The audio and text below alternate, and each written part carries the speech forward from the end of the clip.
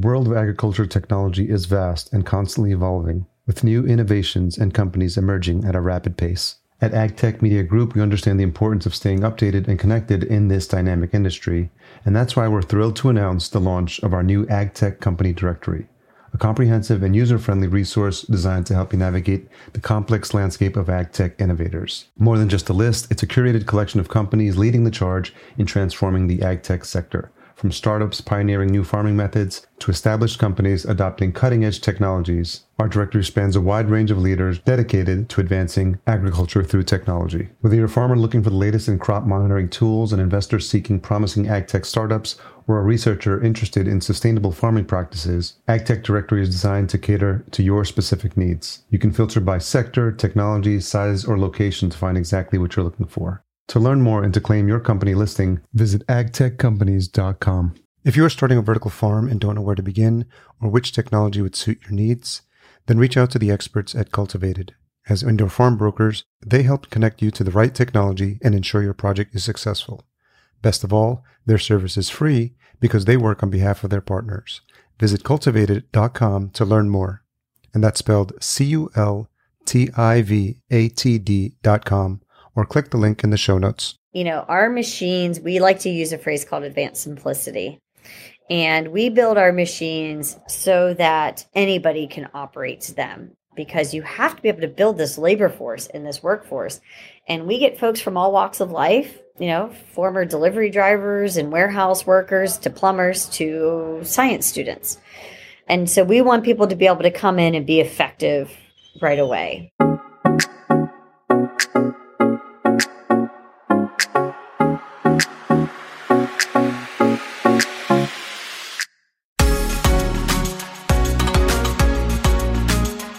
Welcome to the Vertical Farming Podcast, weekly conversations with fascinating CEOs, founders, and agtech visionaries. Join us every week as we dive deep into the world of vertical farming with your host, Harry Duran. Vertical Farming Podcast Season 4 is here, finally. That was my best trumpet impersonation. If this is your first time listening, then you're probably wondering where you're at. This is the show where we interview fascinating CEOs and founders of the leading vertical farming companies from around the world. And I am your host, Harry Duran. So excited to kick off Season 4 and super honored to be partnering once again with the team at Cultivated, who you heard mentioned at the beginning of the show. We're honored that they've continued to partner with us as the title sponsor for Season 4. Stay tuned for a round 2 episode with one of the co-founders. If you're not familiar with them, once again, they are serving as vertical farm brokers and help match your project with the right indoor farm technology, which is going to save you a lot of time and money. I bet you want to know why. It's because the service is free, since the service is paid for by their partners. So make sure you check them out, Cultivated, cultivatd.com. Okay. In case you are just joining us again for the very first time, you probably missed all the amazing interviews from seasons 1 through 3. We wrapped up season 3 with Austin Webb of the 5th season fresh. We kick off season 4 with Shannon O'Malley. She's the co-founder and CEO at Brick Street Farms, a hydroponic indoor city farm growing leafy greens. And their mission is to grow the most nutritious produce at the heart of consumption. We talk about how Shannon became an accidental co-founder within the controlled environment agriculture industry, and she discusses the key differentiating factor of Brick Street Farms, shares some of the amazing work they're doing to educate society on this growing segment, and we jump into a variety of topics, including the recent extreme weather at the time of the recording, specifically the deep freeze in Texas, and how that kicked off a discussion about climactic events and how they're impacting how our food is grown, harvested, and delivered to us. And then finally, Shannon speaks about the initiatives Brick Street Farms is involved with, including combating food deserts, which is near and dear to my heart. We're super honored to have a couple of return and new sponsors also for this show. I'll introduce both of them, and then we'll jump right into the content. First up, new sponsor, Freight Farms. For those of you not familiar with them, they manufacture and sell the leading vertical hydroponic container farm, the Greenery S. It's built inside a 40-foot shipping container, and it uses innovative climate control technology paired with an IoT app called FarmHand to enable anyone to grow fresh food anywhere in the world. We were honored to interview John Friedman way back in season 1, episode 5, founder and CEO of Freight Farms. So make sure you check that episode out if you haven't already. Visit freightfarms.com/vertical farming podcast to learn more. And return sponsor Indoor AgCon. Whether you're starting up or scaling up, Indoor AgCon can help you grow your vertical farming business. Live and in person this year, the premier trade show and conference for vertical farming and CEA heads to the Hilton Orlando from October 4th through 5th. Explore an expo floor filled with new product resources and business solutions. Attend idea-packed educational sessions led by top CEOs and thought leaders, and connect with peers and potential business partners at the networking events. Learn more and take advantage of early bird registration discounts at indoor.ag and save an additional $100 off registration with our promo code VFPOD2021. If you enjoyed this episode or past episodes, I'm looking forward to a next round of reviews. Leave yours at ratethispodcast.com/VFP, and I'll be sure to read it out. So excited to be back with you. Let's get started and jump into this conversation with Shannon. So Shannon O'Malley, co-founder and CEO at Brick Street Farms. Thank you for joining me on the Vertical Farming Podcast. Well, thank you so much for having me. I look forward to this discussion. So where's home for you now? Well, home for me is St. Petersburg, Florida. So we are in West Central Florida, part of the Tampa Bay area. And how long have you been there? I've been here going on about 14 years, and Brick Street Farms has been here just about 6 years. Okay. And where'd you grow up? I'm originally born and raised in Pittsburgh, Pennsylvania. So Western PA, grew up, college and grad school were at the University of Pittsburgh. And as is the case sometimes when you're on LinkedIn and you start to see what people are into and what their hobbies and interests are, I did notice, and something that caught my eye was, let's see if I had that right, a volunteer paramedic with the National Ski Patrol? Yes, I was. I'm a bit out of practice now because I'm obviously in St. Petersburg for the last 14 years. But yes, I was a member of the National Ski Patrol for 16 years. I joined when I was 16 years old. I was an avid snow skier growing up. And you can join at the age of 16, and you actually get your paramedics training through it, as well as survival skills, and joined at 16 up until the season that I moved to Florida. And I imagine there might be some interesting stories from that experience. It was a lot of fun. In Western Pennsylvania, I mean, through the winter months, there's not much else to do but ski. And there's 2 Appalachian-based resorts not too far from Pittsburgh. So it was Seven Springs and Hidden Valley. Skied almost every weekend. You learn a lot about survival skills and, cold weather emergencies. So yeah, I was a certified paramedic for about 16 years. Very interesting. And do you have an appreciation for the seasons in terms of, like, there's people that just like to live in the warm weather and they just really never experience winter. And then some people, I'm in Minneapolis now, so I'm kind of processing this. Like, so you're all cold weather all the time. Well, no, we're actually having a beautiful summer here, but when it's cold, it's cold. Like, it's like minus it's really 20. Cold. It's really cold. So it's really cold. Yeah. So there's a school of thought that says, well, you get to appreciate the changing of the seasons, and then winter, just when you've just had about enough of winter, then spring comes, and then summer comes, and then fall comes. And did you ascribe to that school of thought as well? Being born and raised in the Midwest, and Pittsburgh, considering it Midwest, it's cold 6 or 7 months out of the year. It's a sleeting gray cold, unlike your Colorado's. So that's why I fell in love with skiing, keep you busy. It's something that you can do in the cold weather. Since I've been in Florida for going on 14 years now, I find myself missing the cold more and more. When I first left, I was like, I don't care if I ever see snow again in my life. But, 14 years later, I'm actually starting to plan ski trips again. So, it's the grass is always greener kind of thing. Yeah. And I think I don't know if the word that people describe it as, it hardens you up, or it makes you when you think about like bears do, like they hibernate, and then it allows you, I think it's this idea of contemplation and reflection, and what you something you can do in like those winter months when you're not out and about? So I'm trying to figure out if there's something to do that. It's called like the season of rest and, rejuvenation. So nature has these cycles, and the winter months are a time for rest and contemplation, or, football if you're from the north. But yeah, it's definitely a down season for sure. In Florida, you don't really get that so much. It's just, sunshine all the time. And it's just, is it a little bit hot or extremely hot? Extremely hot and humid. Yes, very, very humid. I was just in Naples 2 or 3 weeks ago. One of my best friends, he's got a restaurant there in Naples. Yeah, it just kind of smacks you in the face as soon as you leave the house. It really does. You just have to be prepared for it. That's it. It's funny because you drive around, you see these really fancy houses, but the whole backyard is like screened in. So it's like a little complex in there. I imagine that's to keep out the bugs. That's to keep out the bugs. That's something that I learned when I came down here. When I was in Pittsburgh, I was an avid gardener, master gardener in Pennsylvania, and it's very different seasons.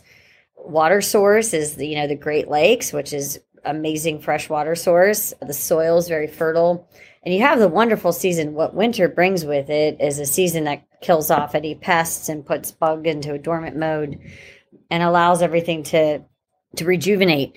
When I came to Florida, I tried the same thing and just did not have the same success. So I tip my hat to our traditional soil farmers and those that are prolific raised bed folks, because they spend a tremendous amount of energy and effort in composting, and you don't get that season for pest control.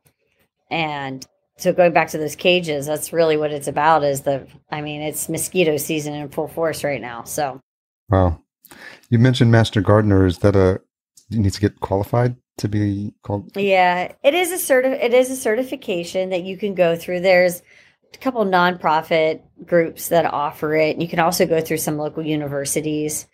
It's someone who grows for hobby, not for livelihood, to put it that way.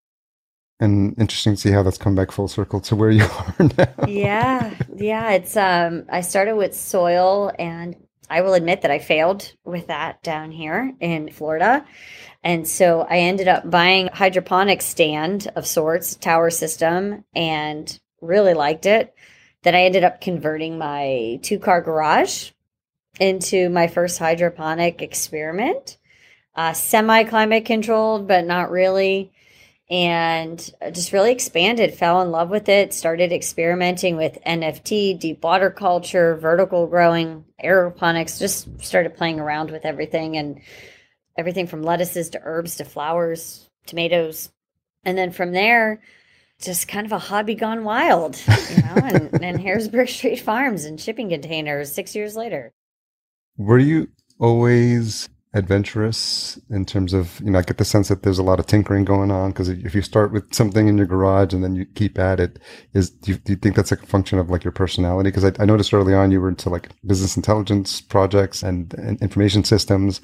So is that sort of how your mind works? It does, for better or for worse. So my background is in engineering, and I really enjoy the process of building things. And I'm not sure I'm ever really done building something. So continued to build the garage grow room, and then I built a shipping container. Now I've built 17 shipping containers, and now I'm designing this hub concept. So I just feel like it's this process that never really ends, and it's this iterative process where I've kind of taken everything that I've learned along the way through schooling, through my experience with master gardening, I worked for Duke Energy for a long time. So, and there's this environmental sustainability initiatives to improve two-way electric grid and implement different energy saving technologies, smart grid, if you're familiar with that term, smart grid. And yeah, I work very closely hand in hand with my engineering team here at Brick Street Farms now. It's great to have a team to work with. It's not just me anymore. But yes, I think my favorite part is building. Were you like that as a child? I think so. I was always a big fan of Legos and blocks and the Lincoln Logs. I had the Lincoln Logs and the coloring books. As a child, though, I was very physical, meaning I had a lot of energy. So Yeah. I was put into sports very young. So I think I didn't really sit still very much. So I think it was more sports. Do you remember Mr. Wizard? I'm probably dating myself with that I reference. do. Was that on PBS? I think it might have been on PBS. Yeah, it was on PBS. Yes, I remember Mr. Wizard. For the listener who might not have any idea what we're talking about, he was sort of like a son. He's the Bill Nye, Yes, of our generation. yes, of our generation. Because I turned 50. He was the original science guy. Yes, yes, and it was just cool to see him do these little experiments. And do you think that's important? And when someone that's young demonstrates an aptitude or a passion for things like engineering or building, that it's important that they find an outlet or a way to express that? Well, absolutely. Yeah. Whether your interest is in science or the arts, I think a younger generation having exposure basically to STEM, science, technology, engineering, manufacturing, if I would have thought that building a CEA indoor hydroponics company out of shipping containers was possible as a child, I mean, this industry didn't really exist, not in the form that it does today, way back when. But I definitely think that it laid a foundation for me today to at least have the curiosity to try. I do think that there's certain personality traits, people that are maybe more risk tolerant. When you mix engineering and building things with people that have a little bit higher risk tolerance, like entrepreneurs, that combination can be a, very forceful trait. Yes. And so timing wise, you mentioned that you were working on this garage project, but was vertical farming on your radar or hydroponics or anything? Is this sort of like you sort of came in through the back door because you were just doing it yourself and just figuring out that there actually was an industry around these things? Yeah, I am an accidental co-founder. So I was working for Duke Energy and Smart Grid projects. So I was working on the forefront of infrastructure projects to make our electric grid and carbon footprint significantly more efficient. So to use less resources and to make it smarter with a lot of AI and machine or drone monitoring is what I was working on. And then I was doing this kind of garage project in the background. And then I started to apply what I had learned in school through engineering and what I was learning at Duke Energy to my garage project. And I started building a platform, a control platform, a monitoring platform. I started using like the first beta version of Nest Cams that were out there. Just kind of kept at it. Really rudimentary app that we built. And from there, I just realized that, humans could do better and that there was a tremendous opportunity. The produce that was coming out of the plants that I was growing in my garage were better than what I was finding at the grocery store. And I realized that I had a 2-car garage and I was growing enough. I was sharing it with my friends. I was sharing it with my neighbors. I was bringing it into my coworkers. I mean, we eat a lot of vegetables, but that was more than a household of 2 could eat. What were you growing? All different types of lettuces, spinaches, kales, all the main culinary herbs like basil and cilantro, and then peppers. Everything from banana peppers to hot peppers, I was trialing heirloom tomatoes because heirloom tomatoes from Pennsylvania are phenomenal. And you have a really hard time getting those down here. Eggplants, okra, all different kinds, anything that you can grow. And cucumbers, just too much for us to eat. And I started to realize that, look what I was growing in my garage. And it tasted better than the grocery store. And I started thinking about, man, like we can really do this on a scale. And while I love the concept of community gardens, I tend to find that they lack the magnitude to make a significant impact, either being seasonally or being run by volunteers for whatever it might be. And I realized if I could do this in my garage, why not find another space? And my husband and I, quite frankly, we just did not have, and his name is Brad Doyle, my co-founder. We didn't have the money to buy a warehouse. We were entirely self-funded to get started. And so we bought a shipping container. and the rest is history. So we needed a controllable space. And I mean, we'd probably be in a totally different environment if we had a warehouse to get started, or a totally different situation if we had had a warehouse. Might be more like some of the other folks that you've interviewed. But we ended up with shipping containers, and we've continued to tinker and apply some of the smart grid technology to our farm containers. And we've continued to iterate, and we can produce 2 to 3 tons per container per year. Wow. Which is pretty incredible, without pesticides, without fungicides, basically we are not certified organic, but we do practice organic practices. And, we're really proud of that. One thing that I think is interesting is your experience at Duke. And what comes to mind is the recent power grid issues in Texas, right? And so it's top of mind and people are thinking about those, but I feel like your understanding of how that works and how your farms can leverage that to its best use and benefit, and also be prepared, because if I don't know the extent to that, how something like that can happen in other states, but I'm sure that's something that you've thought of. It can happen anywhere. Yeah. For different reasons. I mean, Texas was because of a deep freeze that, once in a century freeze. Well, maybe not once in a century anymore. But in Florida, it can happen with a hurricane or a heat wave. I mean, the Pacific Northwest and California right now are having a tremendous drought and heat wave. I mean, their electric grid is overloaded right now with rolling brownouts, blackouts. So what we've done is we've taken those learnings and we built those very early on into our machines. So the 2 largest expenses with indoor farming, from my perspective, are electricity and labor. You still have, and there's a few other ones in there, but if I had to pick 2. And so very early on, obviously, light selection is critical.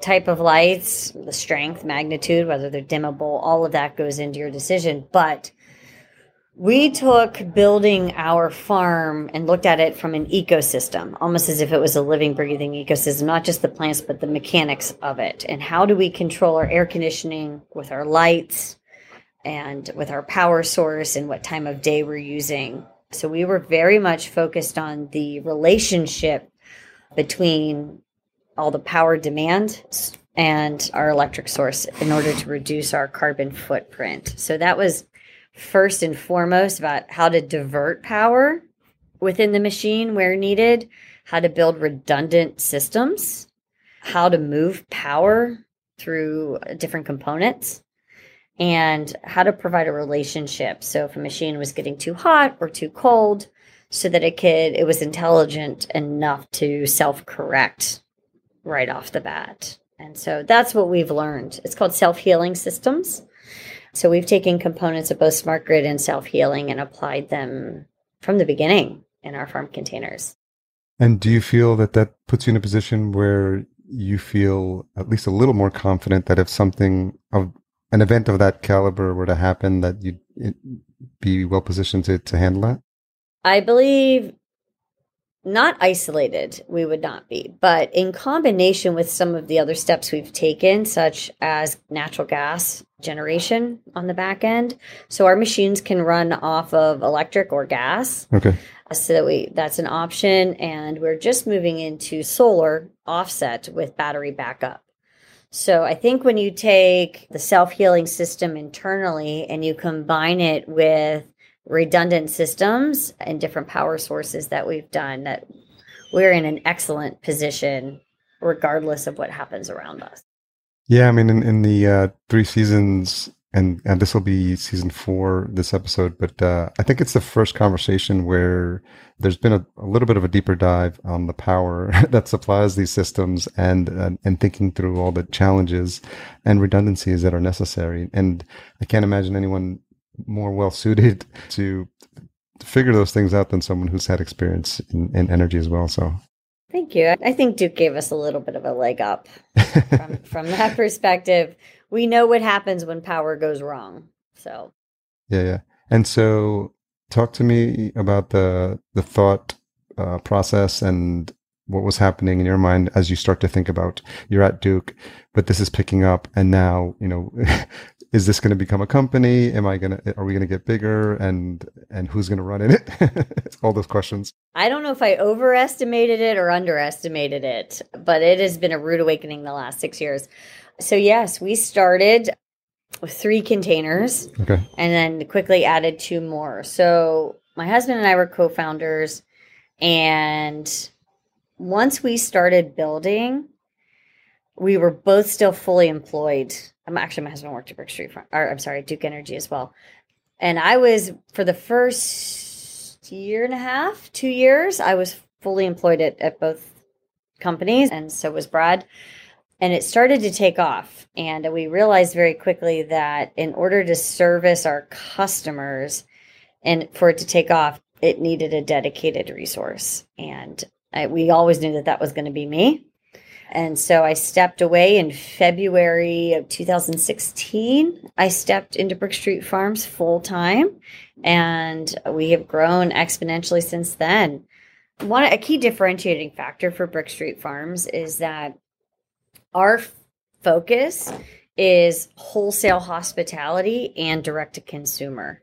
Okay. And not mass distribution through grocery stores or food supply companies. Want to name any of them, but we're not looking to compete in that market space. So there's a lot of folks that are competing for those big grocery accounts.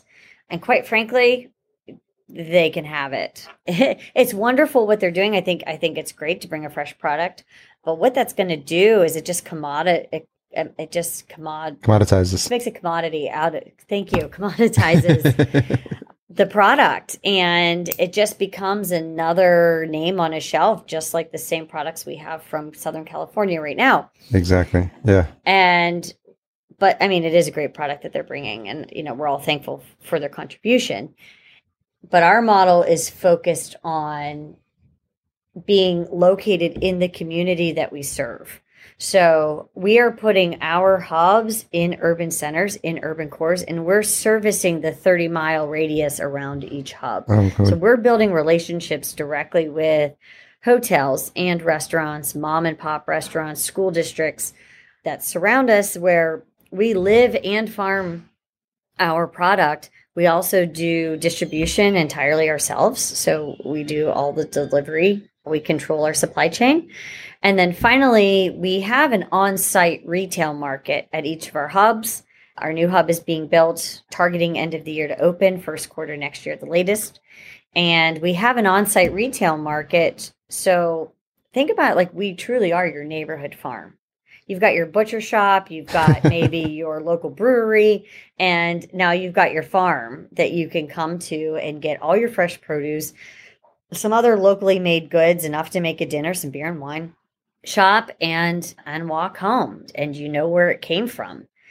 So with our direct-to-consumer model, we really are focused on the community that surrounds us, and we're not trucking anywhere. Why was that a model important for you to adopt? I saw that it was a gap in the industry. I really wanted to connect directly with our buyers. So we started with a small CSA, so direct to consumer in that model. But because our machines grow predominantly leafy greens, herbs, flowers, that a CSA in a traditional sense got a little bit boring after a while. So we focused on expanding to our wholesale hospitality accounts to provide the restaurants with the best, freshest, local, nutritious greens that they can get. But by focusing on the community immediately around us, we're able to pass through the longevity of the product to our consumers. So our product lasts 17 to 22 days. That's great. And we are harvested and delivered within 24 hours. Wow. So whether it's restaurant account or direct to your kitchen, you get the full benefit of it being locally grown. And having had this model in place for several years, I imagine, what's been the response from the community? Fantastic. We're going to just, put a little pin in 2020 that happened. But it's, that's the model that we started with. And that's the model that we're going forward with. Is I envision a hub in every major urban city in a very walkable district In addition to that, we have cold storage lockers and home delivery. There's a lot of options that we have in order to get the product into our consumers' hands. We would not have been able to get where we are today if we didn't have the amazing reaction and support of our community. We're driving a membership program. We are the premier produce provider in the Tampa Bay area. We're working on expanding throughout the state of Florida, hopefully up the East Coast. And we like to focus on maintaining that direct relationship with whether wholesale account or your family. They recognize our brand. They know what it means. They can see it, touch it, feel it. They can come see the farm, and it just builds a loyalty that I don't think folks in the massive grocery industry have. Yeah, that makes sense. And we're betting the house on it. So we're literally betting the farm on it, I think. We're doubling down, we're expanding. So that's our expansion plans, is to continue to build these hubs. Our first one, we're in our headquarters now. We'll have our first serious, significant independent prototype here by the end of the year. And then we'll have another one in Tampa in 2022.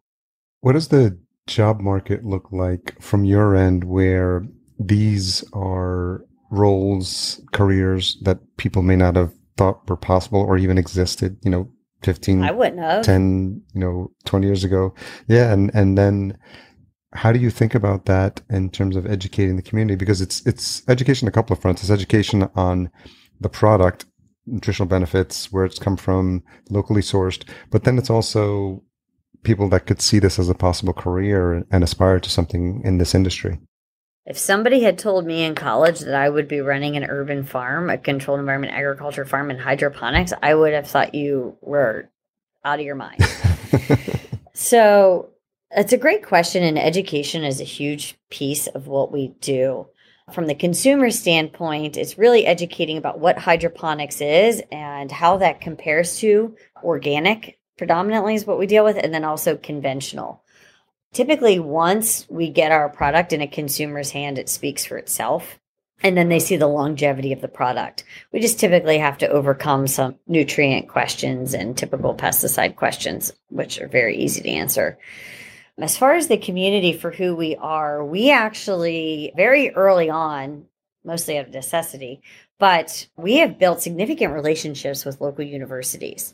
So we have 3 or 4 major universities in the area that we have an accredited internship program with. And so we court or recruit students from biology, botany, chemistry, horticultural sciences, environmental sustainability. We recruit even business and marketing students. We recruit them. They come here, and you don't have to have any experience to start. You just have to have a desire to make a difference in the world and have a passion for what you're doing, and we can train you to do the rest. So I think 15 years ago, there was maybe this many people, tiny amount of folks, and it was maybe more traditional greenhouses. Yeah, hydroponic stuff. Hydroponics way back when. But nowadays, with Brick Street Farms and other companies in this space getting the press that they have recently, it really is a known career option. And we have no lack of students that are interested in it. And we actually have a lot of people that are making career changes into CEA. It's always great to find people with hydroponic or greenhouse experience, which is typically the only talent pool we have access that would have any type of experience that would translate. But I mean, any of the sciences can really be applied, inside of our farms. And what's the reaction to folks who are new to the industry or maybe in an adjacent or a completely different industry when they start experiencing this? It's a lot harder than they think it's going to be. They think, oh my gosh, it's indoor farming. Push some buttons and the lettuce comes out. It runs itself, right? So the Jetsons, yeah. Yeah, they think it just takes care of itself, but you're still dealing with a living, breathing product, and as much as we can manipulate and influence Mother Nature, she still very much has a mind of her own. Our machines, we like to use a phrase called advanced simplicity. And we build our machines so that anybody can operate them, because you have to be able to build this labor force and this workforce. And we get folks from all walks of life former delivery drivers and warehouse workers to plumbers to science students. And so we want people to be able to come in and be effective right away because, like I said before, electricity and labor are the two biggest expenses, and training somebody takes a tremendous amount of resources, especially for a startup. So we work on streamlining the workflow from the farmer's perspective to be as efficient as possible. Okay. I like to say efficiency doesn't just apply to electric or utilities. It applies to human efficiency as well. So regardless, when people come in, they realize that, you still have, in our case, and I know some other companies are focused on robotics, in our case, you still have to touch a plant at least 3 times. You still have to seed it, you still have to transplant it, you still have to harvest it, which still requires human intervention from our model, at least. And final piece that we don't talk about a lot are the sanitation and cleaning processes that are required. Because if you don't have a healthy system, you're not going to have good plants. And that is a very labor-intensive process too. Well, I was going to bring it up and you gave me a nice segue, but we'd be remiss if we didn't discuss what's recently in the news, Bright Farms and Salmonella. And so I'm wondering, what your reaction was when you heard the news. And obviously for everyone in vertical farming, it's a bit disappointing to hear something like that. And you hope it doesn't color people's perspective of what's happening. But I'm curious what your thoughts are. Well, it's a reality check, I think, for all of us in the CEA industry. I think that I'm not sure the general public will pick up on it as much or any different than any of the other salmonella or E. coli outbreaks that have occurred. Yeah, that's true. For the traditional soil romaine or the Fresh Express had one, or salad bags. There's been 5 or 6 of them over the last couple of years with major recalls. I'm not sure the layperson will pick up on Bright Farms being hydroponic, but what they're picking up on is just another salmonella recall. But maybe they will. I think that it's a wake up in the sense that none of us are immune to that. And it just further reinforces the vigilance that we have to maintain our environment's cleanliness and sanitation. Yes, cleaning and maintenance is actually probably more than 50% of the effort that goes into running a hydroponic farm, controlled environment agriculture. Being indoors, challenge is, and to Bright Farms example, when you're a closed environment, if you have an infestation or an infection or an outbreak, it's like a petri dish. And it's going to spread rampantly, whatever it might be, whether it's fungus gnats or algae or salmonella.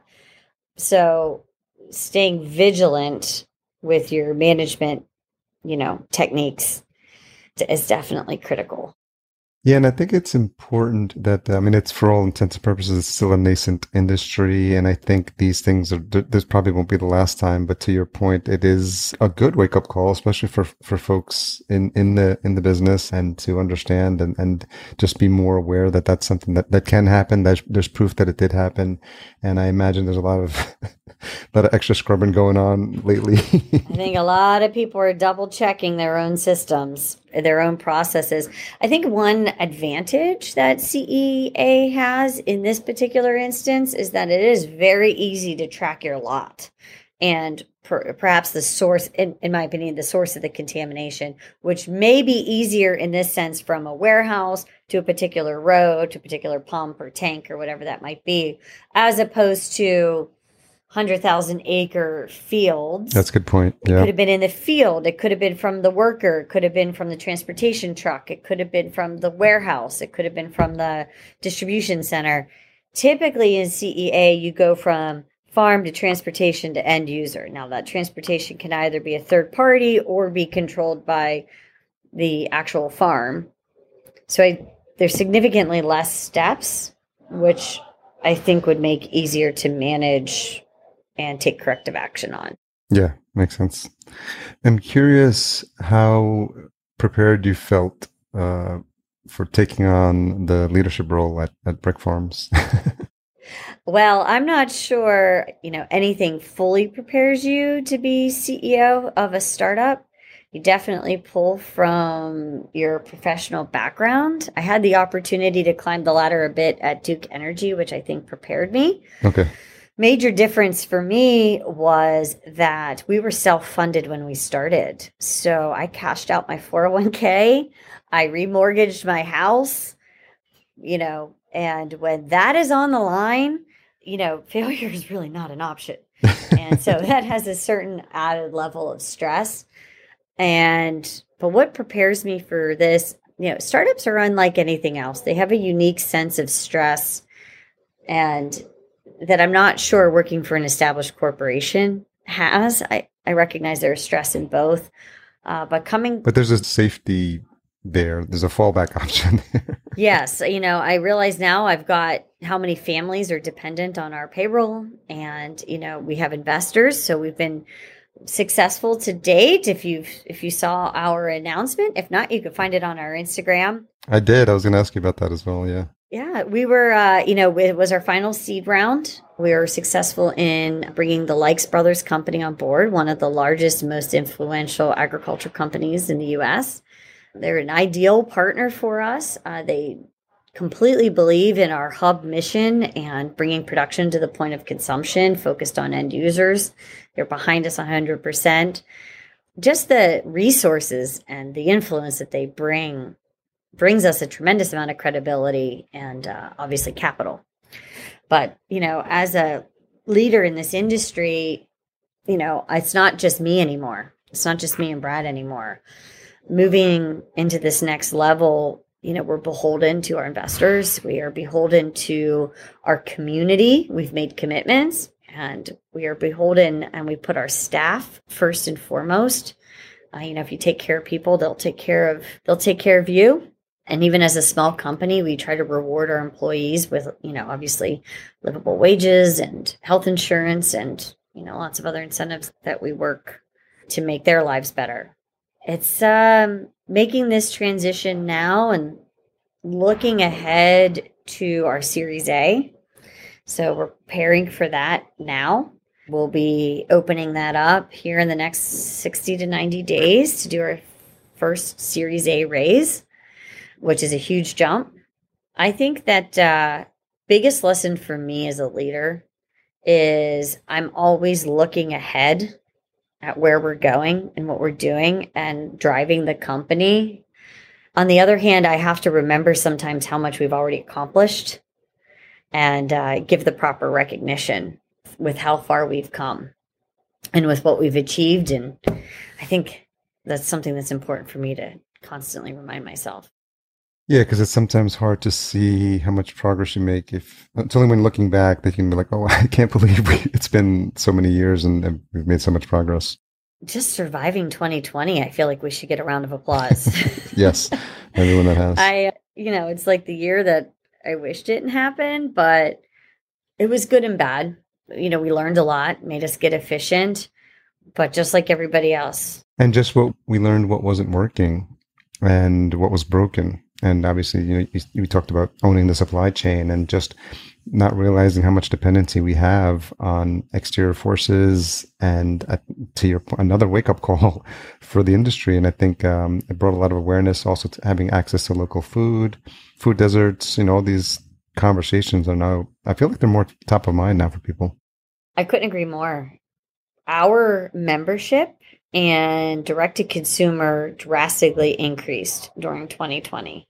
A couple of reasons. One, there was major supply chain issues at grocery stores, and what was there was getting sold out. And when people realized that they had a farm in their neighborhood, or that, they could either walk to or people could drive to, people, we were open, obviously with social distancing, but we were open the whole time. And, now that things are starting to normalize, we've maintained most of those relationships. Those customers have stayed with us because they realize it is a better product and we are a valuable resource to have in their neighborhood. People want us in their neighborhood. And then as restaurants are starting to open again, to be able to get a local product that is so fresh, it helps stretch their dollar from a purchasing perspective. And kind of to layer on 2020, I mean, you've got the West Coast and Southwest going through a massive drought, which they are now rationing water for farmers in California and Utah, and 30% of fields are not even getting planted this year. Wow. Because of the water shortages. And so you're starting to see prices of basic goods, lettuce, almonds, onions, garlic are starting to go up. And folks realize that we're right here. Yeah, there's some crazy, what's the stat on almonds? They use a lot of water. It's some absurd, like a gallon of water an almond. I don't know. Don't quote me on that. Something like that. Yeah, I remember when I heard it, it was like, makes me feel really guilty every time I eat an almond. Yes, they are incredible, which is a lot of people are switching to oat milk because of that. But yes, we as well. It goes a lot further. What was your entry into the overall bigger industry? I don't know if you were able to start making it to events and conferences, and have you started to connect other folks as well? Just in the last year, Brick Street Farms has been quietly but aggressively advancing, I would say. We have been, with my background being in engineering and all the Duke information that that just discussed, we've been perfecting our systems quietly for the last 5 or 6 years to build a model that I would put my own seal of approval on and put it up against any other machine that's out there on the market. So not only we design and build our farms, but one of the unique aspects is that we also operate those, grow the produce, and sell the produce. So there's a saying, is we kind of eat our own dog food. Our farms are only as successful as we build. So Brick Street Farms is only as successful as we build what we call our Thrive Containers. And Thrive Containers is our manufacturing brand. It's owned by Brick Street Farms, but Thrive Containers is the brand for the machines. And Brick Street Farms can only be as successful as good of a machine that we build. That's true. So we work to build a machine with highest ROI with the lowest inputs. So, we are really working to build our machines to be as efficient and productive as possible, because we're not building them and just letting them go. Shipping them off, yeah. Yep. Yeah, you have a vested interest in ensuring that they're performing at peak capacity. Yep, and we have the benefit. So we've got our building team and we've got our farming team. The feedback loop is immediate. So we're able to make tremendous progress very quickly. I was curious, as you start to think about growing the team and, there's different needs that you had when you started in 2016, and now it's fast forward 5-6 years later. What were some of the experiences you had in deciding where it made sense to grow the team and where you could hold off, and how that's panned out and what that looks like, and what are some different challenges you might have now? Oh, gosh, I feel like that's probably a question you could ask any startup. Yeah. Like I said, being self-funded to start until our recent Lakes Brothers investment, we were operating on what we brought in is what we could invest.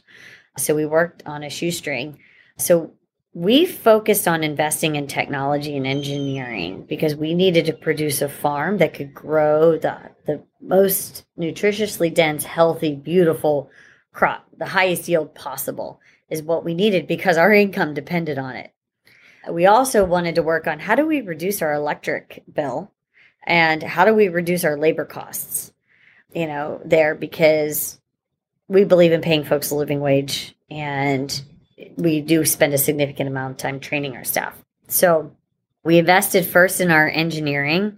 I was able to contribute quite a bit to that. And then building our farming staff. So I can't go out and hire people that know how to do this, or at least now I guess you can start to.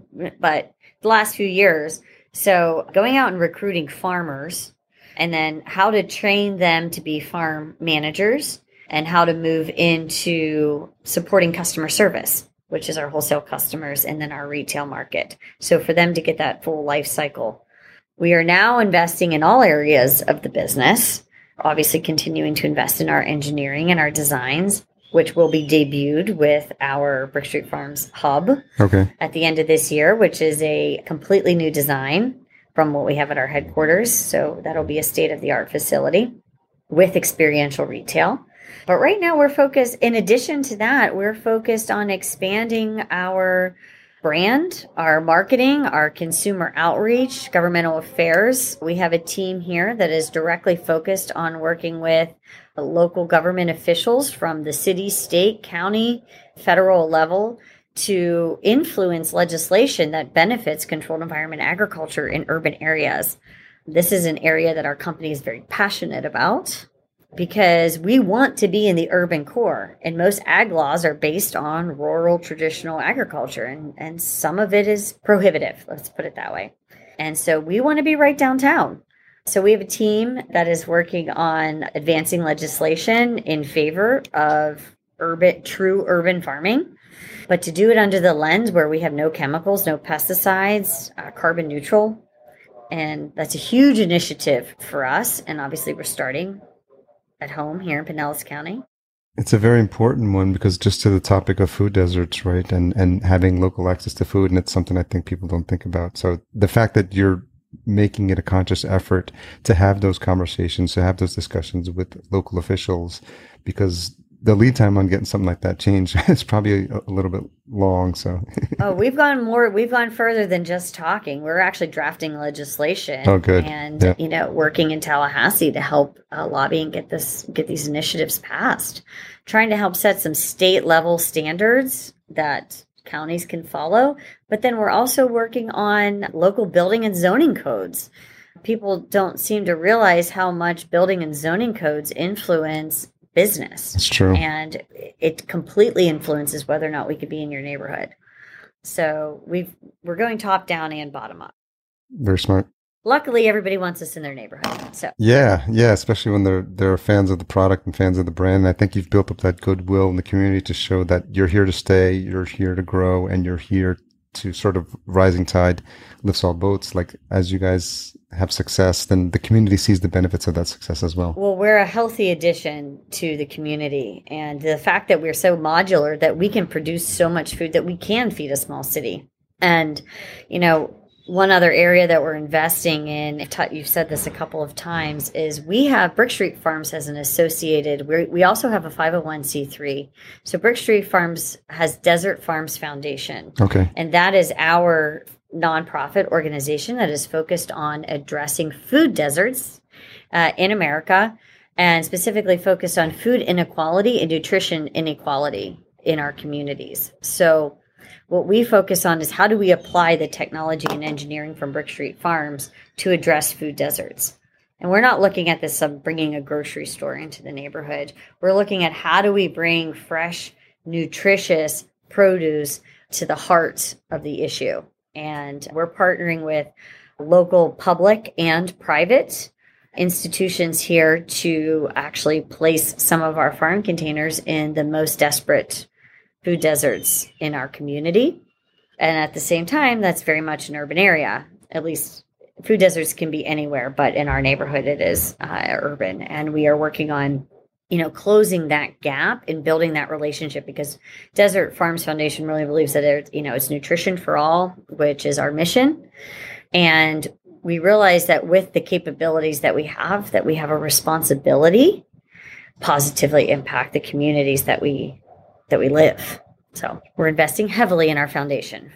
Well, I think that's really exciting. It's really inspiring because I think it's creating an awareness not only for the consumer, but also for the people who can see that this is providing a benefit for where they live. And, their kids now are growing up and seeing that this is happening, and speaking to our earlier discussion about the potential for exploring this as a career. And so all that visibility, I think is helpful. And I think what's also interesting is how all the things you've been working on your entire life have sort of now, the little pieces have come together, and probably in a way that you wouldn't have imagined, to have you end up here with Brick Street. And I think it's been really fascinating and really educational for me to have this conversation with you.